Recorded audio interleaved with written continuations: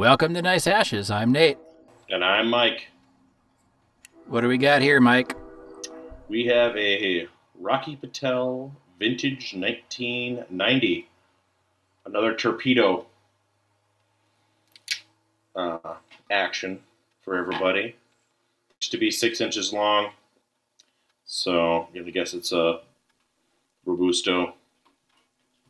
And the wrapper, I'm trying to remember now because we smoked the other one, the other vintage. Yes. The other vintage, I believe, is darker. That's what I was going to say. I thought the other one was darker. This one's a little lighter. Not as light as a Connecticut, but... Well, my first impression is good. Yeah, Got mine a good too. start, It's better than others that we've had. Usually a cigar doesn't start off like that I'm instantaneously in love with it or anything. Yeah. This one, it's got a really nice draw. Faint hint of spice, I think. Fairly earthy. It is, but not overly dark, in my opinion. No, not overly dark at all. All Pretty right. good darkness.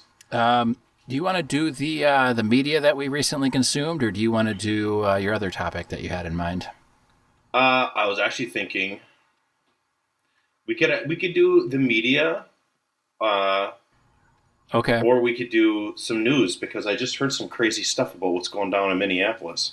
Well, let's do some crazy stuff, because I happen to be down in Minneapolis, and I didn't really see anything crazy, so you might know stuff that I don't. Really? So, I heard something crazy about marijuana laws in Joe Biden, which I thought was interesting because it relates to the Brittany Griner thing we talked about. Yes, yep. And then I heard some really crazy stuff about the new contract that they signed in Minneapolis. So, yeah. For the police force, or for who? No, for the teachers union. Oh, well, let's talk about that. Okay. So, for those who don't know, the Minneapolis teachers union went on strike last spring, and they got a new contract. They wanted raises, and they wanted several things. So a clause in there that wasn't talked about at the time, and I wasn't fully aware of, was that when layoffs came, instead of doing it by seniority, which is a traditional union way, they are going to do it based upon race. And they are going to actively curate and try to lay off teachers that do not fit the majority demographic of Minneapolis. AKA, okay, so let's... Oh, go ahead. Oh, finish your thought, and then I'll ask AKA, they have... And the school district acknowledges that they had racist hiring practices like 20, 30 years ago. And as a result, a lot of tenured teachers are white, a disproportionate amount, more than it should be based on the applicants that they had at the time. Okay. So they are going to lay off white teachers who are tenured before they lay off teachers of color who are not tenured. Okay. So they're going to do race-based layoffs, which they are going to do this year because the district does not have enough money to fund itself. Okay. And so normally what they would do is they would, lay off the least senior teachers first? Yes. The last person in the door is the first one to leave. Right? So, and then they would probably do it more based on, obviously they're not going to just lay off a special ed teacher if in reality they don't, they're going to get rid of certain kinds of teachers first. Yes. Like gym teachers. Because it's easier to put, I'm not saying it's right, but it's easy to put 80 kids in a gym class and then say you're all just going to run around in a field. Yeah. Than it is to obviously have fewer special ed teachers. Or here's 12 knotted ropes climbing. Right. That was always my least favorite in gym. I have a hard time remembering what regular gym class was like. I know that in high school, I took racket sports, and I enjoyed gym class in high school because we had some pretty interesting classes that were still, got you active, but it's like, let's go play racquetball or tennis or whatever. And that's fun, So with the race-based things, and I know we had an episode, at least one episode, maybe more, where we talked about, like kind of the reparations, for slavery. This is not so much reparations for slavery, but it's reparations for an acknowledged racist hiring practice in the past. So I guess my question is, do you think that this is justified? This is the right way to go about doing this? Well, the end result is going to be that they're going to get sued because federal law expressly prohibits the hiring and firing of people based solely on their race. So it's illegal. Yeah. So how did this get into the contract, I wonder?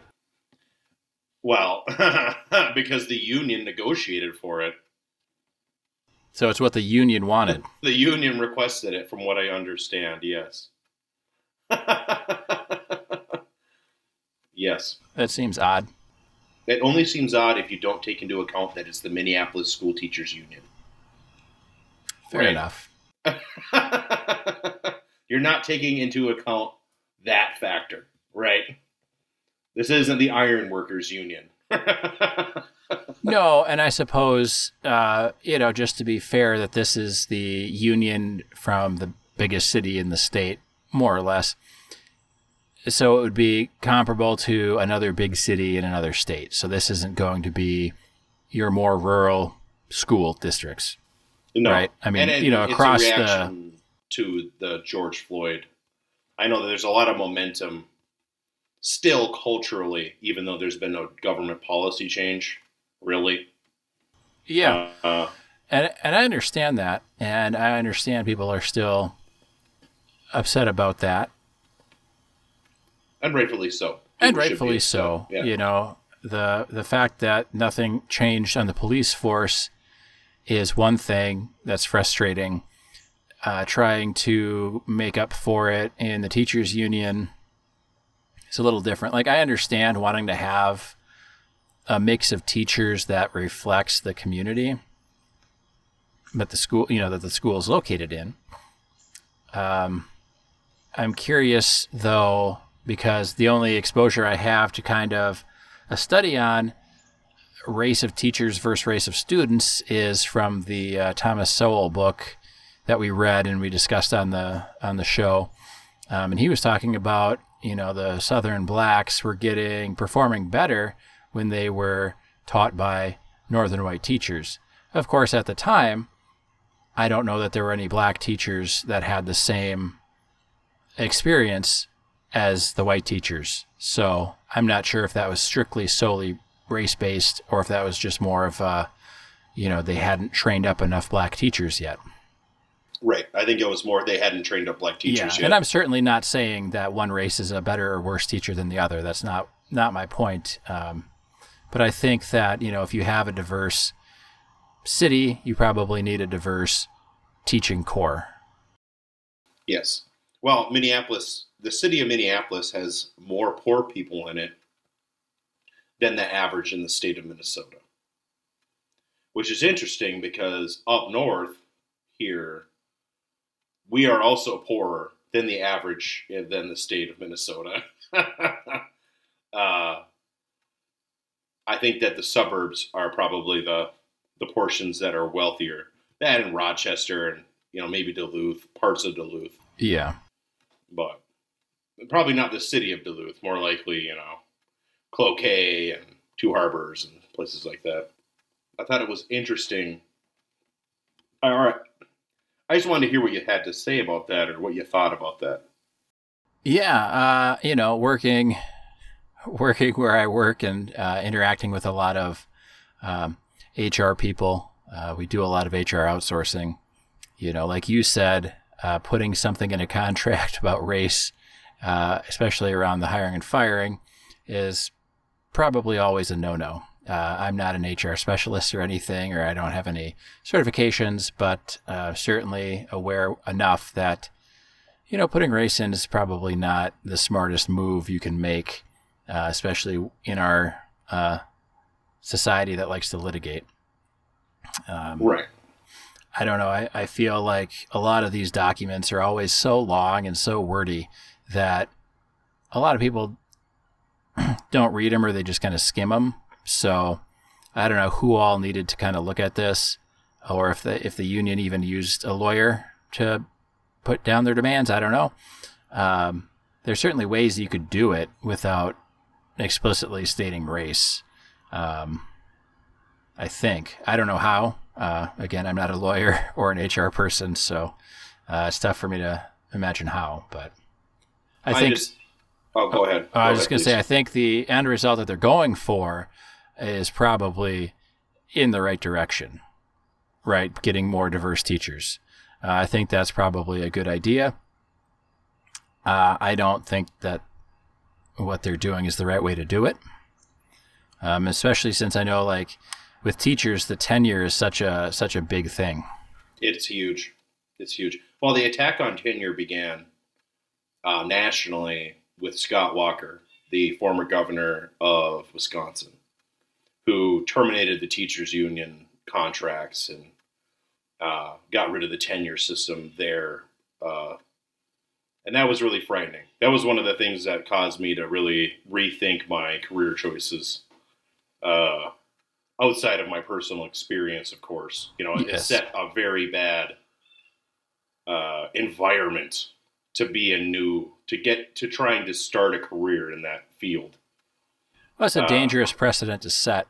Yes. I know that teaching as a whole probably needs quite a bit of reform across multiple fronts. I've seen the Waiting for Superman documentary, where they talk about kind of like the revolving door of teachers with tenure. Nobody can fire them, so each district kind of shuffles them around to other districts at the end of the year, right? Mm-hmm. And you can't really ever fire them. If they're tenured, they can sit in a room and get paid, quote unquote, looking for a job. Sure. So, there's certainly things that probably need to change. I think the biggest thing that would probably reform teaching is, offer them a decent wage. And then, boom, you've got good teachers, or you've got a bigger chunk of good teachers. Well, there's a national teaching shortage right now, and that is based almost entirely on the wage. Who the fuck would go into a job that requires 4 years of school to get in, and then years of experience, and then more schooling to become a fully certified tenured teacher? And at the end of this, you only start off at 20 to 30,000, and at the end you can expect to make 70,000 and no more at the end of your career. Yeah. Meanwhile, putting in hundreds of thousands of dollars, potentially at least $100,000 in cost for your schooling and all those other things, and it's extremely stressful. And it's a 12 to 13 hour a day job during the school year, Yeah. And most of them have to buy their own supplies, even. Mm-hmm. This isn't about teaching, but it's kind of about another industry that, I think this kind of like underpayment or not keeping people's salaries once they're hired, not keeping those up to the current market rate, as it were, is like nursing, because they've got temp nurses or the traveling nurses that don't really work for any one hospital, but they work through a nursing like temp agency basically, and the hospitals will hire them on in busier seasons or if they've got a lot of nurses out, and these temp nurses are making a lot more money than the nurses that work for the hospital. So a lot of the nurses that work for the hospital are quitting and going to work for the temp agency. So now the hospital's paying even more to get these temp nurses in to cover them, and they might even be the same nurse that used to work there. Mm-hmm. So it doesn't it doesn't make any sense. Like, just pay them more. Right. And, well, I've always heard this issue with tenured teachers not doing their jobs. And they could put things in the contract that would invalidate tenure if you could document them not actually performing their duties. Yeah, the same as anything else. Like, if you're not doing your job, in most industries, you either get fired, or if they have any kind of HR department, you get put on like a performance improvement plan, and you're given like one last opportunity. You know, you either start doing your job or you're gone. Right. And it's not that difficult to do. You know, I mean, I was a union wireman for years, and 5-year apprenticeship. They train you to do your job, and then once you become a journeyman, if you don't do your job, you're just gotten rid of. You know, there's no question. You're just going to be laid off, and you can't fight a layoff. You can still collect unemployment, and then you can go back on a hiring list. And if you're an apprentice that doesn't do your job, they'll just fire your ass, and you'll be out of the program. Period. Yeah. They don't need lazy apprentices. You're there to work. You know. And that's theoretically, that's what the process of getting tenure in a teaching program is supposed to be doing, is preparing them to be doing their job correctly. But all the same, I know that Florida modified their laws to where now if you're for a veteran and you have 2 years of college credits, you can be a teacher at a school. And in Texas, they're allowing college students to be teachers, like full-time. Oh, wow, okay. Oh, yes. It's there is a massive shortage nationally. And this sort of precedent, if it's allowed, is only going to hurt future getting teachers in the future, you know. It doesn't set a very good precedent to have racist hiring and firing practices openly. Well, racist either way. It is racism. I mean, it's racism, but for most of the, more white people are bad group, they tend to believe that you can't be racist towards a white person, which is simply not true. You know, they call it reverse racism, right? If you're being if you're being racist to a white person, but really reverse racism is like what, being an actual decent human being to somebody of a different color. So it sounds awfully similar to the rhetoric that we heard in the 1950s and 1960s, right? Yeah. Yep. It sounds awfully close. You know, if you could take somebody else's statement and change a word in it, and now you agree with it, you probably think the same thing they think. Yeah. You know what I mean? Like, just one word. You know, take out group one and put in group two, and now you agree with it. You have the same ideology as that person. Yep. Just you're pointing it towards a different group, subgroup, you know. It reminds me of the women's studies spoof documents. Documents. They were like peer-reviewed studies that were made. And what they did is they took excerpts from Mein Kampf, and they took out Jew and they put in man. And then they came up with this crazy thesis that was based on like Nazi ideology. And they published it, and it went into a peer-reviewed journal. Right. It passed into the journal. And was probably and published. Highly well received. It got positive reviews, yeah. They didn't even know the people who authored it, which was a group of a woman and two men who were science professors. They created it together as a study of their own. They were doing a study of their own on the women's studies department. Okay, yeah, like some kind of psychological or... Yeah, I think that one was a psychologist and one man was a statistician and whatever. They all had different disciplines. None of them were women's studies, and it was both men and women. And it was astonishing. And they all got reprimanded for it because they made the women's studies program look bad. But we don't do that here. Right. we have to like the women's studies group. And I'm not against women's studies. I take women's studies.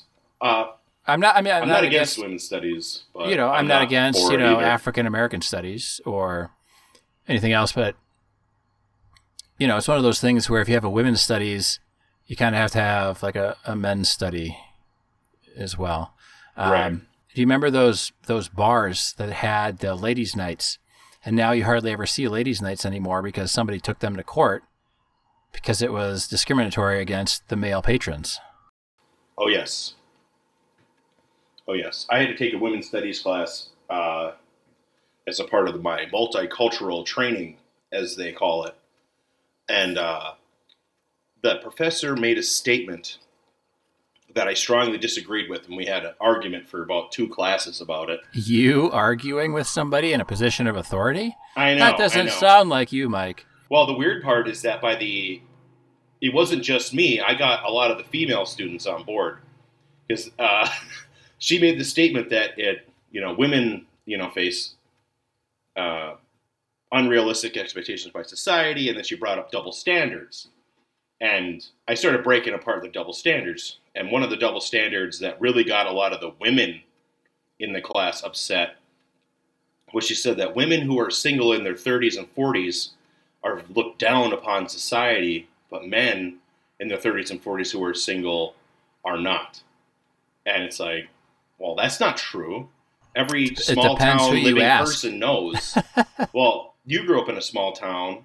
Yeah. Every person in a small town knows that if a man is single in his 30s in a small town, he's gay, he's a serial killer. There's something wrong with him. It's very looked down upon for that man to be single past, 28 or 29 or whatever. He's a weird freak. But it was all just and part of that, this is taking it a little bit away from the women's studies, but part of it is our society has kind of a very unhealthy obsession with couples or long-term relationships where you're almost not validated as an individual unless you are in a long-term committed relationship. Right? Like people don't take you seriously. They say they might, but a lot of times they don't because they're like, well, that person can't find a partner. That person doesn't have a significant other. I can't, they don't like think that out loud in their head, but they still would be like, well, they're just playing the singles game or something, it's all these little dismissive comments, right? What I heard a lot growing up was they must have a vicious personality, some variation, not that exact statement, obviously, but some version of, they just must be vicious or cruel or, have some emotional defect. Yeah. There was a collection of things, on Twitter. Sometimes they ask hey, what's something weird that your significant other did? Or what's something weird that your boyfriend did or whatever. And there was one, and she was like, well, my boyfriend never wiped his butt after he pooped because he said it was gay to touch his butt. And I'm gagging because I'm what the fuck? I don't believe that for a second. That sounds like bullshit to me. It sounds like it because you couldn't, other people would smell it. They would smell it. You'd get a rash. You'd get a rash. And more. Yeah, if you go camping for a week and don't shower and you're not giving yourselves hoe baths with baby wipes or whatever, you get a rash everywhere, not just on your butt. Take a dip in the lake. Right. Which makes me wonder, all the settlers that were wearing 5-piece suits, marching across the hottest part of the country with their wagons, and then they bathed once a month.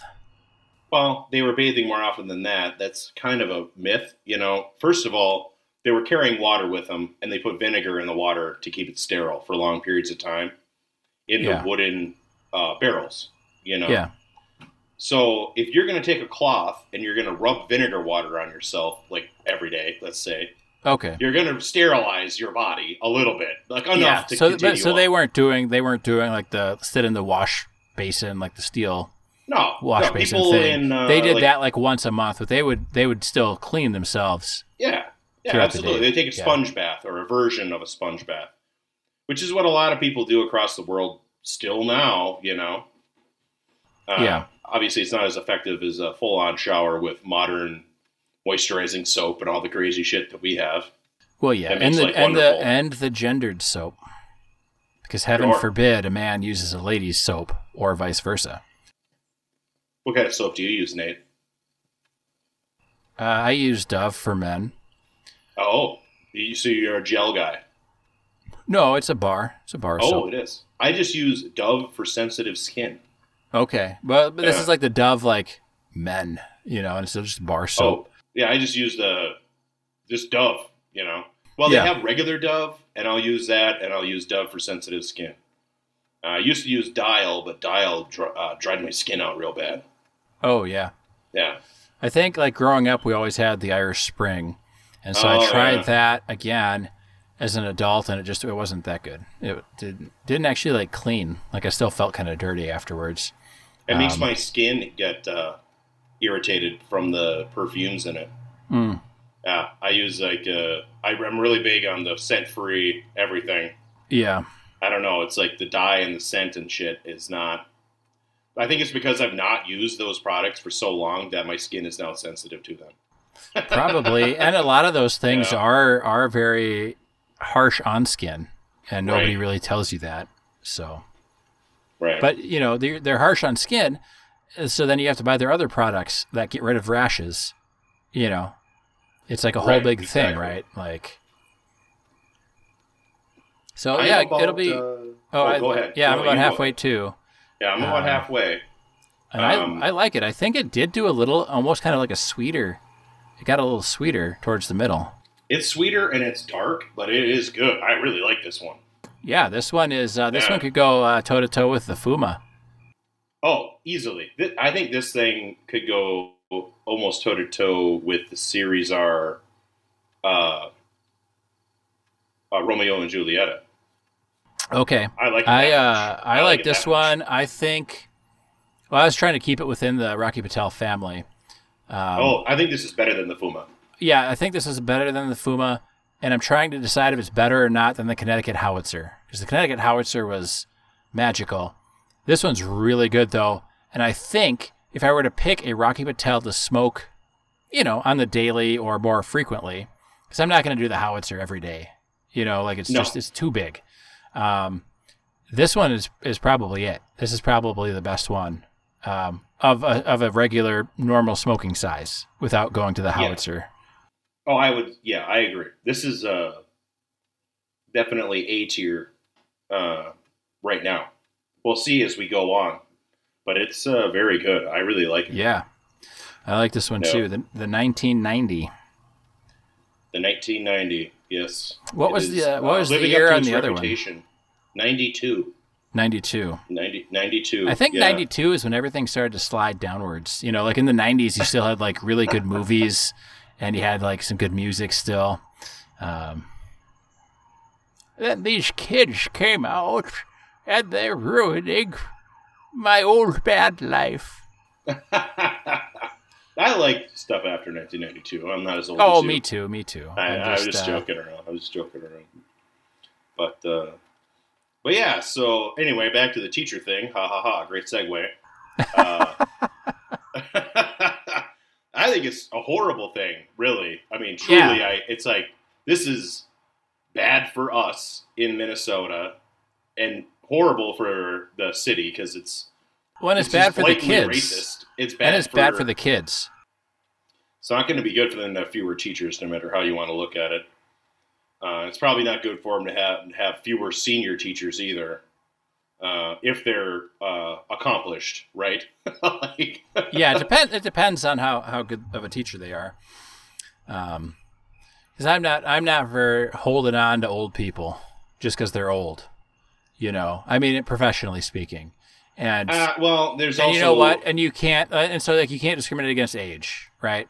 But as a young working professional or whatever, like I'm not protected. They can call me a young whippersnapper. They can, I mean, yeah, they can't. We're not really even that young anymore. That's the thing. It's just no, I know, but at like least where I work, I am the youngest one, Yeah. And I'm middle-aged. But they can, but they can but they can put down young people all the time. And it's so much harder for a young person to try and bring like an age discrimination against an older person. Oh, sure. Right. And you're not like legally protected by age until you turn 40, I think. So it's like, I'm not in favor of holding on to somebody just because they've been there a long time. If they've been doing a great job, then by all means, yes, hold on to them.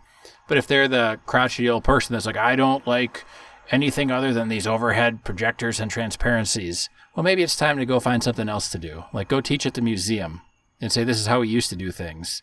But don't be a teacher in 2022 with all these young kids that are coding already and doing other stuff, you know? Sure. I mean, every job is different. There's still people in the workforce who are anti-computer, which is insane. You can't be anti-technology in the modern world. No. It does make pretty much everything in every case better or easier or more efficient or, better. Yeah. Well, you can. I mean, there's healthy relationships with everything, cigars, screen time, social media, I mean, all of this stuff. There's healthy and unhealthy with it, and if you're like doom scrolling on your phone till the wee hours of the night, that's not healthy. No. If you're watching Fox News or CNN till all hours of the night, that's not healthy either. Like turn off the news, like turn it off. Watch your local news, especially if it's very local. Like, you know what I mean by very local. Like, doesn't cover national topics unless it's happening in your area. Watch it for like half an hour and then call it good. Right. I love watching the local news. Like, the local news. I want to hear what's going on in the town, 40 miles away. If they have some weird festival going on, next weekend. Farmer That's Johnson great. found a weird rock in his field today.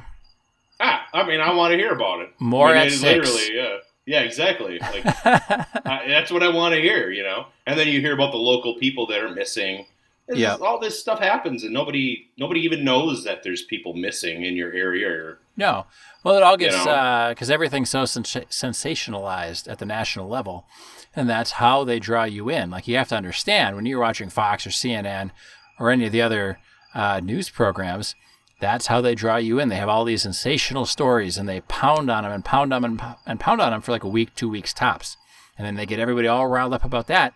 And then before anybody gets riled up enough to actually do something, they say, but wait, guess what's going on over here? And then it's a whole new 2-week cycle, and then so on and so forth. And it's always something new. And nobody can ever focus long enough to actually fix anything that's going on. So we're kind of in this cycle where we're more informed than ever, but my God, we don't do anything about anything. No. I mean, look at the abortion issue. Nothing has meaningfully changed. And we went back, even in one of the previous episodes, we were talking about Occupy Wall Street and Black Lives Matter and the George Floyd thing and all the police reform that was supposed to happen, but still hasn't. Right. But they're finally charging the officers in the Breonna Taylor shooting. Oh, really? Yeah, that was the, I'm sure you remember, Mike, but for any of our listeners, that was the no-knock warrant where I believe it wasn't even her or her boyfriend, but they broke into their apartment on a no-knock raid, and I think the boyfriend was trying to defend the home, and they shot and killed her. Sleeping in bed, I thought. Yes. She was sleeping in bed. I don't know about the boyfriend. I know the warrant was for a previous boyfriend of hers. Yeah. That put her residence as his residence on his driver's license. Unbeknownst to them, allegedly. Yeah. We don't know because they're not alive anymore. Yes. And he had committed some crime or was accused of committing a crime. Again, it's kind of like the George Floyd thing where he was accused of committing a crime, and it's regardless of his past as an individual, it's not even clear that he was committing a crime. He was accused of committing a crime. And it's one of those things. And Breonna Taylor was not involved with any of the crime committing at all. Other than dating a bad person. Yeah, other than dating a person that was in the future after they were no longer together was accused of a crime at that time. So that was her dating crime. a potential bad person. Yeah. So, it's crazy. It reminds me of there was a case in Minneapolis, or the Metro, where they committed a no-knock warrant and they shot a guy laying on a couch that started shooting back at him. And he was in a shitty neighborhood, and he was not a criminal of any kind. He had a conceal and carry license. Yeah, which you don't even need in your home. Which you do not need in your home, but the fact that he had a conceal and carry license means he had no criminal record. Yeah. Of any kind. Yeah. You cannot get a conceal and carry license with a criminal record. Well, and here's the interesting thing. In Minnesota, we don't have the castle doctrine. So if somebody breaks into your home and you're physically able to escape, you need to escape first. But if you're running from the cops, even if you don't know it's the cops, like somebody breaks down your door and you don't know who it is and you try and run, guess what? They're probably going to shoot you anyway. Yes. So, like what? What are you going to do? Nothing, I guess. It's a no-win situation. Yeah. It's a no-win situation. And I don't think that no-knock warrants need to be gotten rid of, but they need to be restricted. They need to be... Are you going after somebody who is a serious criminal? Well, and so here's a segue for you, ex-teacher man, is... You know what? I had this brilliant segue all planned in my brain, and now it's gone. But anyway, I was going to say something like, it needs to be very specific, yada, yada, Breonna Taylor weed thing. Not Taylor, Brittany Griner weed thing. Brittany Griner, the weed thing, yes. See, that transition worked out amazing. Thank you all for listening and bearing with me while I had a complete and utter brain fart. We are in the runnings for whatever nominations they do for TV personnel. What are they called? Tonys? No, the Tonys are the screen actor. That's like whatever. TV acting. Yeah. I don't know what newscasters win. Yeah. Well, we're not really casting the news, but I know, but I'll probably whatever it is, I'll probably never win it. No, whatever it is not for people of my ilk in stature in life. So it's just the way it is. So Brittany Griner is, of course, going to be serving 9 years in jail, Russian prison. Can we call it a Russian gulag instead, or is that racist? Nah, it's not racist. I mean, they have gulags, so it might be a gulag. I'm not sure if they still have gulags there. I don't know a whole lot about modern day Russian prisons. What do you know about gulag culture? Only what I read in Ivan Denisovich. You know what I mean? I love that book. So do I. I really do as well. That's what I know. Yes. I also know that the Bolshevik Revolution was planned in gulags. Okay. So they weren't super restrictive necessarily. But the living conditions weren't very good. Living conditions are not great. Yeah. But you can make a lot of friends there, I've heard. Apparently they didn't really control you a whole lot. They just kind of... I know that they didn't have... a lot of them didn't even have fences. It was just like... The terrain was so shitty that if you wanted to leave before your sentence was up, you go ahead and leave and take your chances. Well, and I also heard that most of those gulags from back then didn't even have Wi-Fi. Mm-hmm. I heard that a human rights violation as well. Yeah. That the Tsarist gulags did not have Wi-Fi or gyms. They had no gyms. Or kale salad. Yeah, I mean, where did they get their avocado toast? It's borderline. Well, it's probably good that Brittany Griner doesn't have her weed anymore, so she can't have the munchies and have to eat like a raw potato. Yeah, borscht. That's the only Russian food that I strictly know. Well, you got potatoes, and you got vodka. Yeah, I guess so. So, I mean, those are what, the three main food groups? Borscht, potatoes, and vodka. Yes, something like that.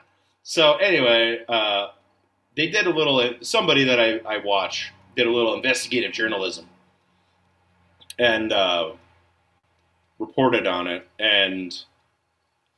The first year of the Biden administration saw a 25% increase in the prosecution of marijuana crimes. And, all right, so fact one. Yep. Biden is more restrictive on marijuana than Trump. Fact two. The seizing and burning of property went up by 85% under the Biden administration, aka the Biden administration is sending the feds in to burn farms down that are growing marijuana in states like California and Colorado and places that legalize growing. Yeah, it's legal at the state level, but it's still illegal at the federal level. Right. So you get into a weird gray area. Right, and the feds can still prosecute. The local yokel won't, they won't. But the feds can still send in the FBI, and the FBI will come in and burn your farm to the ground. Because you're growing marijuana, which is legal in the state, but illegal federally. Fact number 3. Under the Biden administration, the State Department, under the leadership of Merrick Garland, prosecuted 2 black men for marijuana possession. One got life in prison because it was his 3rd offense, and the other one got 16 years. And I don't know what offense level that was. I don't know the story behind the 16 years of prison for possessing marijuana. Yeah. And I believe both cases were basically personal use amounts, which I would consider anything under a pound. I mean, theoretically, that's dealing, but I mean, realistically, when I was maybe when somebody that I know was using marijuana, wink, I would buy a quarter pound, a half pound at a time. Well, so it depends. I being the person that I know who used to smoke marijuana. I think it depends, right? Because like, what's your buying preference, right? If you could only have X number of cigars on your person for personal use, I mean, we'd be charged with intent to distribute, right? You know. But I don't sit at home and smoke every cigar that I own in one night. You know, right. I can go and buy a 24-pack of beer or, 5 bottles, 1.75s of some liquor, and nobody bats an eye. And it's like, well, I'm not going to drink those in one night. I mean, there's probably people that do or try to and black out halfway through, but do you want to have to go buy a small amount of weed every week just so you can smoke, or do you want to buy for a month or 2 months? Like, right. And especially, let's just say the story is from 15 years ago. It's a lot more difficult to get marijuana then, so it's definitely a better idea just to get a lot. Yeah, store if you have the connection to get it. Yeah, if you can get it and hold it. You get a bunch and you store it correctly, and then you don't have to worry about it for a while. Yeah. Well, so, at all. And so, you don't have to worry at all, and it's a safe place. You're not carrying it around or doing anything dumb.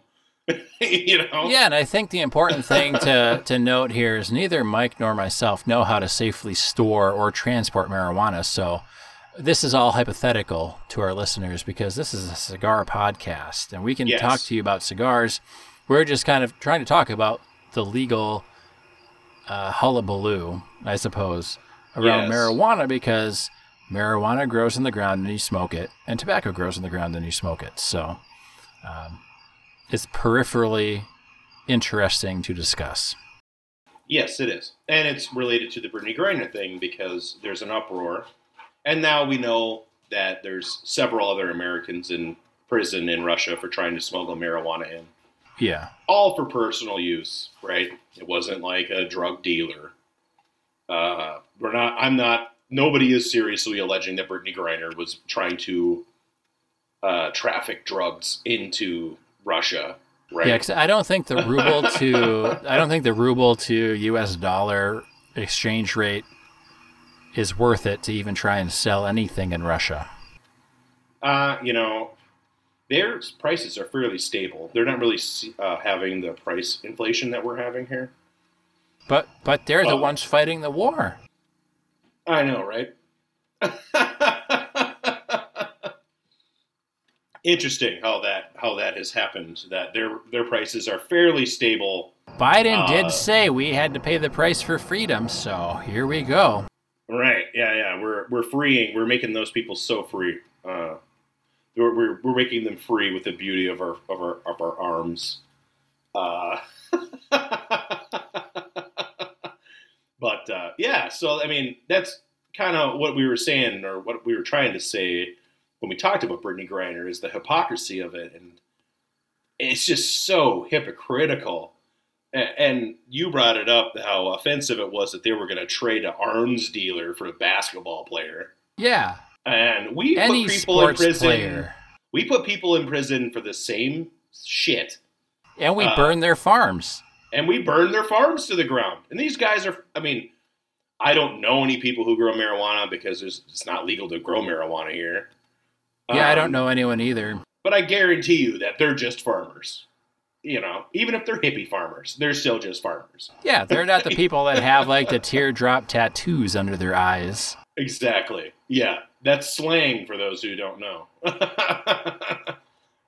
Slang for murdering people. But we do have listeners who may not know that is done in certain gangs. Yeah. But yeah, it's ridiculous, and the high and mightiness of it is so offensive to me, because we're the same shitty. We do the same shitty stuff. We being the United States, not me personally, or whatever. But it's insane. It's just insane. And the interesting thing is that all of this stuff is accessible to look up online from reputable sources. We're not talking like random, what if threads. We're talking like we can legitimately go back and see Joe Biden's voting record. We can go back and see any major politician's voting record and to go back and see that, where he sided in the past on everything, and now he's trying to play the other side because guess what? He's the liberal or Democratic president. So now he has to play this part, and he has to care about WNBA stars who are smuggling weed into Russia, regardless of how much. If it's one bud, if it's 3 bushels. I don't know if they measure weed in bushels. But for him to try and care about that or pretend to care about that when we know that he doesn't, and for him to try and pretend to care that he cares about Roe v. Wade when he doesn't,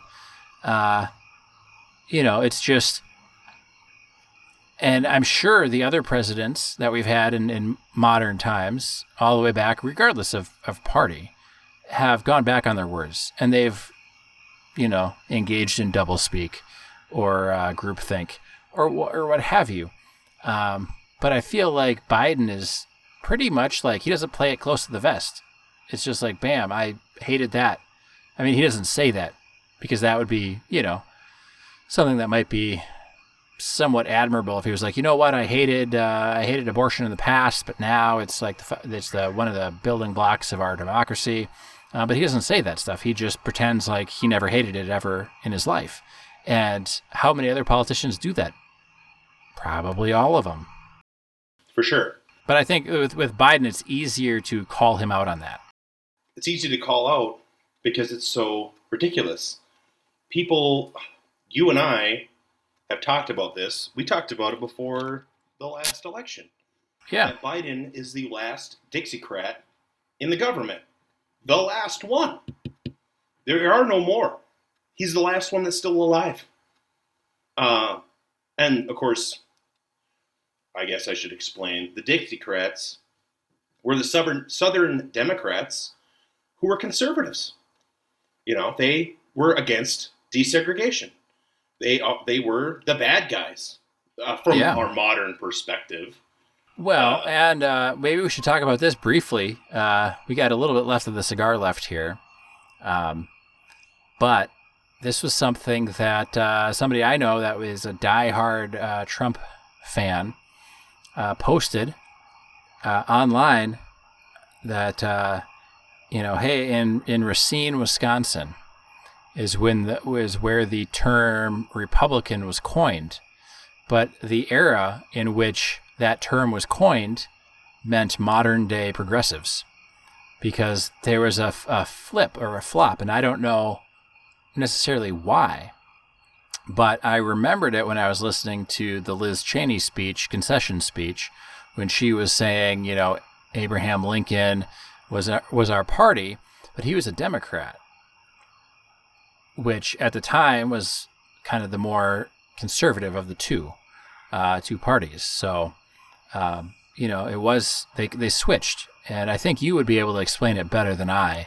The party switch, it was obviously a gradual process. Well, yeah, it wasn't overnight.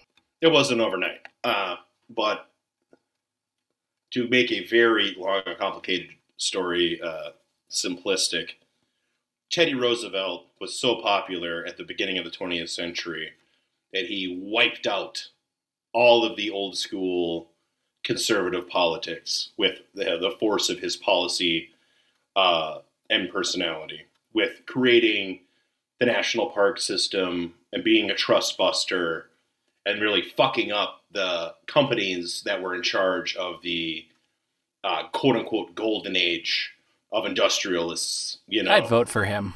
And they brought in a bunch of laws like child labor laws and the 40-hour work week, and they created that Food and Drug Administration and all these things that the modern world just takes for granted, the modern American world.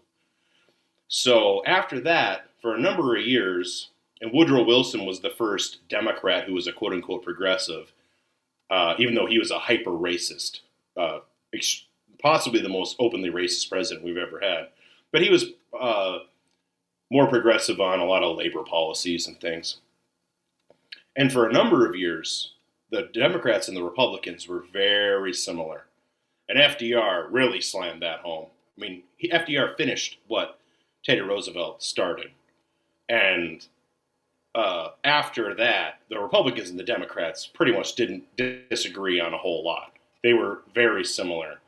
One of the disagreements was universal health care. The Republicans were against it and the Democrats were for it. Post-war politics type stuff that is not really relevant to the modern world.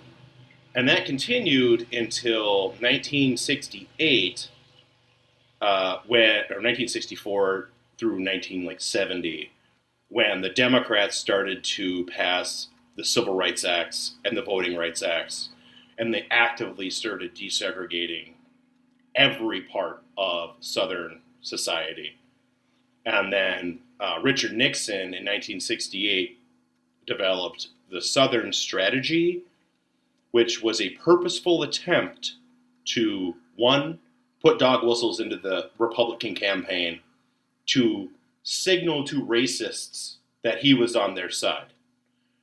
Two, a lot of the old school Southern Democrats were racist, and they were very resentful towards the Democratic Party for passing the Voting Rights Act and actively trying to desegregate, and the Great Society programs that tried to increase the wealth of black people. And then after Nixon got elected, based on this strategy, he initiated a series of acts that made marijuana illegal and heroin illegal and LSD illegal and all the modern drugs that we think of being illegal. He's the one that actually made them illegal. LSD was perfectly legal in 1967, and then it was magically hyper illegal by the 1970s. And that's ultimately what put the nail in the coffin of the party switch. And the Republicans ran as conservatives, and they wanted to win the South because they knew they didn't have a chance anymore up north. Because in the North, the desegregation policies and the Voting Rights Act policies and all of these things were very popular. And understandably so. And now they don't want to they being any politician of any party, don't really want to talk about that because it is based on racism and the manipulation of people in that direction. And when you say racism, you mean states' rights. Right.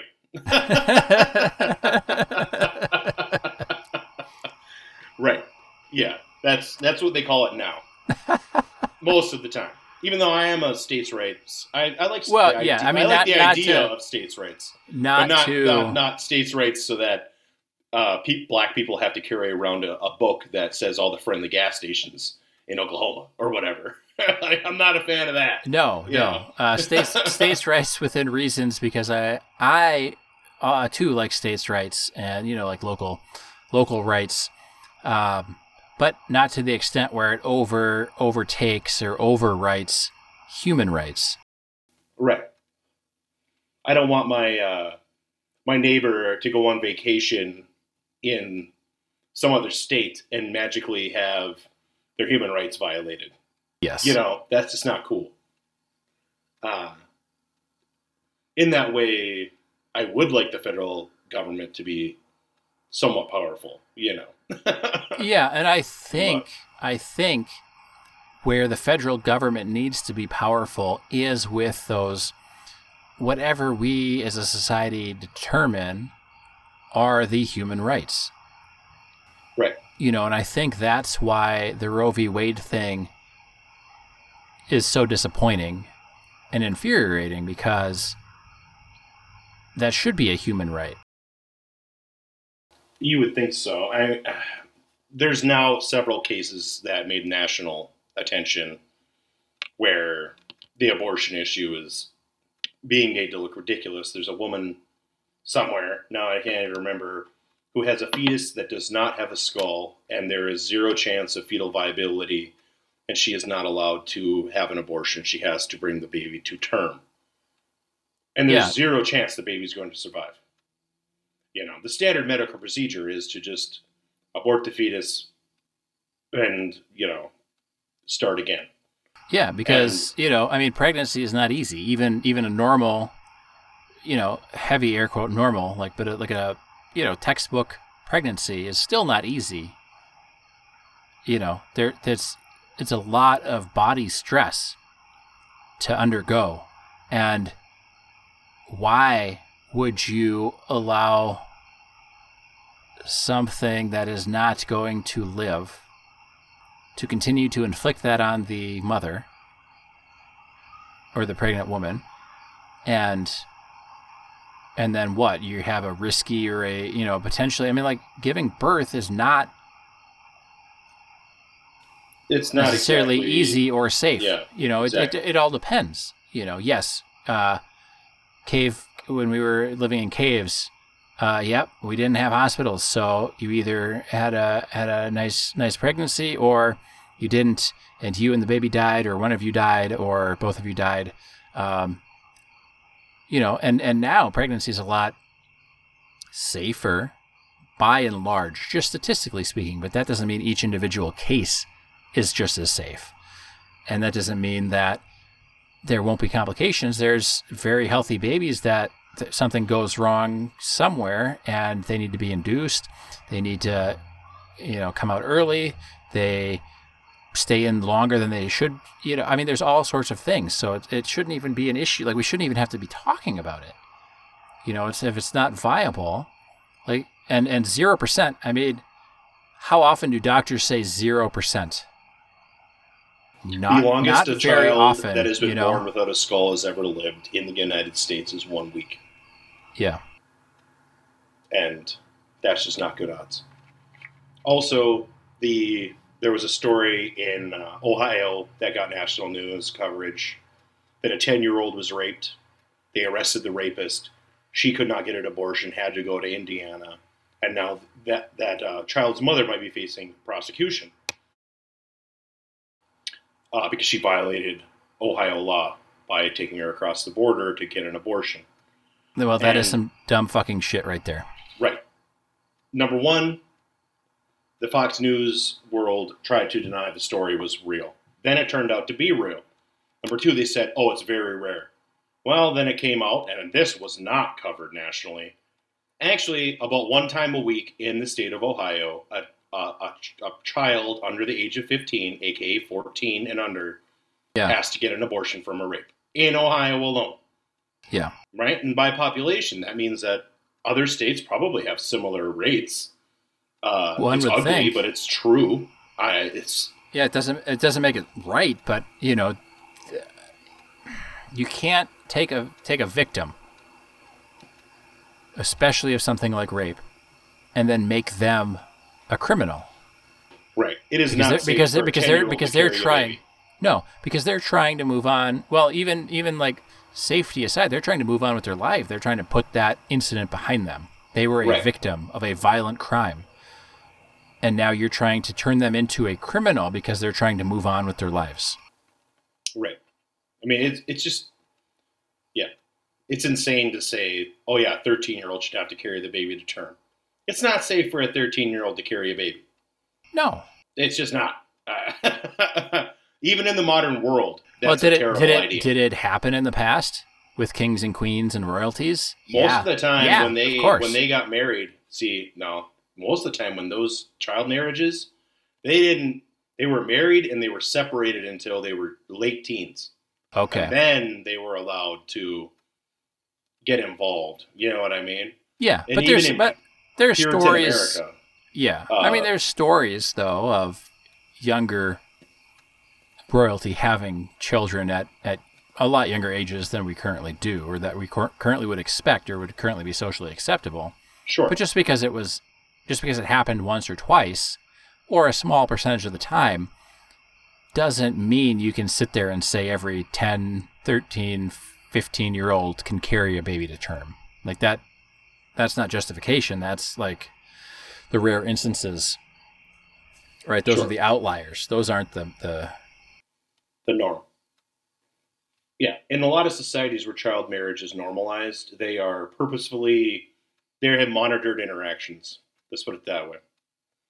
Even in America, so in the puritanical society in the Northeast, they had child marriages, what we would consider child marriages, largely as a method to prevent premarital sex. Yeah. But they would still live with their families separate and stuff until they were adults. Speaking about cultural laws and things, one country just voted to decriminalize homosexual sex. Oh. Like today. But it was funny because they're like, hey, we're going to decriminalize, gay sex because what two consenting adults decide to do isn't our business. But we're going to just kind of firm up our laws on the gay marriage thing so that we don't have any of those. Right. But, some of those countries, they don't have, and even here, it takes time. And there's no national law that legalizes gay sex here. There's no national law that legalizes gay marriage. There's no national law that legalizes interracial marriage. And even in this country, there's not going to be a law that legalizes gay sex. They're just decriminalizing it. You know what I'm saying? Like, right. They're not saying that you necessarily have a right to do it. It's just that if you do it, you're not going to get prosecuted. It's like a fine line, but I think, it's maybe the first step towards that country kind of coming up to, 2022 in their laws. But, it's the 2022. No, I know that, but it's the same thing as we were talking about with, freeing all the enslaved people, right? Here, like you can't just do it overnight. Like there's a roadmap, there's a process to make that happen. Like this country probably couldn't just straight up and say like, hey, whoever wants to get married is fine, because there'd be riots, people would be upset and things. So the first step is, let's decriminalize gay sex. Sure. And then we'll see if we, fall into the sea or burn in brimstone and hellfire. And then maybe, 10, 15 years down the road, anyone who wants to get married can get married. It's always a process because there's other people that think the exact opposite thing. So I'm not saying that's right. And I'm not saying this country is, the bastion of all things to strive for, but I'm just saying like everything legal is a process, and you have to sometimes pick and choose, hey, we can do this one tiny little step without pissing everybody off and having riots and bloodshed. Right. Or we can just, it's almost like going, cold turkey or a whole hog or whatever the phrase is. But then that's when people get really angry, and that's when you get violence, and that's when you get, so I don't know. It's different, but I don't know. It's I always agree. I agree interesting. with you. The federal government should have less power in certain arenas and maybe more power in others. Where, human rights, like that's what I want the federal government to do. Human rights and keep me safe from invading nations, and then leave me alone. Like stay out of my life. Largely, yeah. Yeah. Uh, there's definitely, like I say, they have to have rules about many things, but obviously our federal government is borderline out of control. I would say it's probably out of control, not even borderline. Yeah, I would agree with that assessment. Unless we have any federal government listeners to our podcast, then whatever you're doing, we love it. Well, if we do, they're probably doing something that is a communicative good. There's Possibly. a lot of things the federal government does that is very good. Just like it could be the Department of Homeland Security right. saying, "Hey, we heard about these nice ashes, guys, and right, yeah. we need to decide if they can fly or not." The state is not a bad thing, and the state does create an environment for everybody to survive, to thrive. But that can quickly turn into overreach and tyranny, as we have possibly seen in the last several years. Well, yes, I think it's less of walking a tightrope and more of a pendulum. Right, it is. It is more of a pendulum, obviously. Not obviously, but that is how American politics have. The history of our country has been that swing. Yeah. Of extremes. So here's the really big question, and this is maybe the most serious topic we've talked about this episode, is do I get the roach clip for this cigar? I was thinking the same thing because it is so good. It's good down to the last drop. It's just as good now as it was when it started. It's changed. It has changed. I like the cigars that change. I do too, and I was just going to say that. I think that that's why I love that Connecticut Howitzer. Just keeping it within the Rocky Patel family, is because it had such a drastic change. And this change has been more subtle, but it's been noticeable. And it's been a very pleasant change all throughout. It has. I had issues keeping my cigar lit. Okay, so I want to talk about that too, because after I got past about the halfway point, no issues whatsoever. But that first half, I felt like I needed to smoke it a lot faster than I normally would, because it wasn't giving me the full on, this cigar's fully lit smoke in my mouth on the inhale. And so I actually relit it and fully lit it. Like it was lit and going, but I put it back to the lighter and inhaled to get the fire, the flame back in there to keep everything lit. So there was that little issue, but everything, it still tasted great. I don't know why it wasn't going fully, but I haven't had any issues since the halfway point. I used 4 matches after I initially lit the cigar. And I usually don't have to relight. And I did have to light it about a quarter of the way through. I had to relight it again. I put it down for a little bit, just to let it cool down. And then I was puffing on it. It still had smoke, but it wasn't fully lit still. Yeah, that was the same that I had. Yeah. Well, mine was lit all the way around, but it was, when I was experiencing it, I was thinking in my head, like it's slow. Like it's a slow, I don't know, like the inhale or the burn rate or something slowed way down. Yes. And so I had to relight it. It wasn't really like a relight, but I had to apply more flame to it to get it back to that. It wasn't out. At no point did it go out. No. Yeah. I just had to freshen up. It's almost like the oil in it was slowing the fire down. And for those who listen, we don't have the same humidor. So if it is a moisture problem, it would have to be the same moisture problem, in his humidor and mine. Yeah. I don't even keep all my cigars in the same humidor. I have several. So, yeah. Yeah, me too. So I think, we're just, and for any statisticians out there, yes, we only have a sample size of 2, so it's not causation for sure, but there might be a little correlation there. So. Right. And it's extremely good. I mean, I am. Oh yeah, this is great cigar. I have an inch left, and I am still smoking it with no desire to put it down. The So- 1990 and the Connecticut Howitzer are the two winners thus far of our Rocky Patel. Absolutely. We may have more to come. Oh, yeah. I'm just we saying had some so behind far. the scenes talking about it. We're going to be done for now. But I believe that we have more to come. We may not. I made an error ordering. That is very possible. But Yes. And for anyone who is super interested, and I was actually thinking about this too. I was like, we should do some like special episodes or bonus episodes where we kind of talk about maybe like our recording setup and some more of like kind of the behind the scenes stuff. And, Sure. it'd be kind of cool or fun to do just for anyone who might also want to start a podcast or just want to know what we're rocking or what we're doing. Make an excuse to your significant other to yeah. spend time bullshitting. Yes. On a routine basis.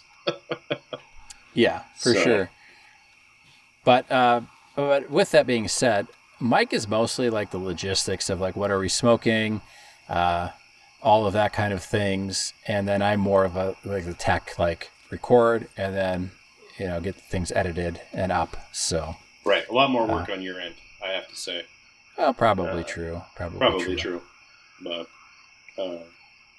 But it all works out. We have a works out. symbiotic relationship. Yes. It's like a double Dutch rudder. Yes, it is. Yes, it is. So, a double Dutch rudder. Jesus Christ. That's one for all you listeners to go and Google. Yeah. Oh, my God. But I think we could probably call the episode. This is a great cigar. I really enjoyed it. Highly recommend if you're at a shop and you're going to sit down for an hour and shoot the breeze. Yeah, do the 1990, not the 92. Yep. I mean, you can do the 92. It's not a bad cigar, but if you want something not really as good as do the 90 90 in my estimation. Yeah, no, mine either. So now it's woody, by the way, at the very end. You got a lot of wood. It's great. I probably smoke this until my fingers catch on fire. So my fingers are borderline already on fire. I know. It's definitely on the edge. Yes. Ha. We'll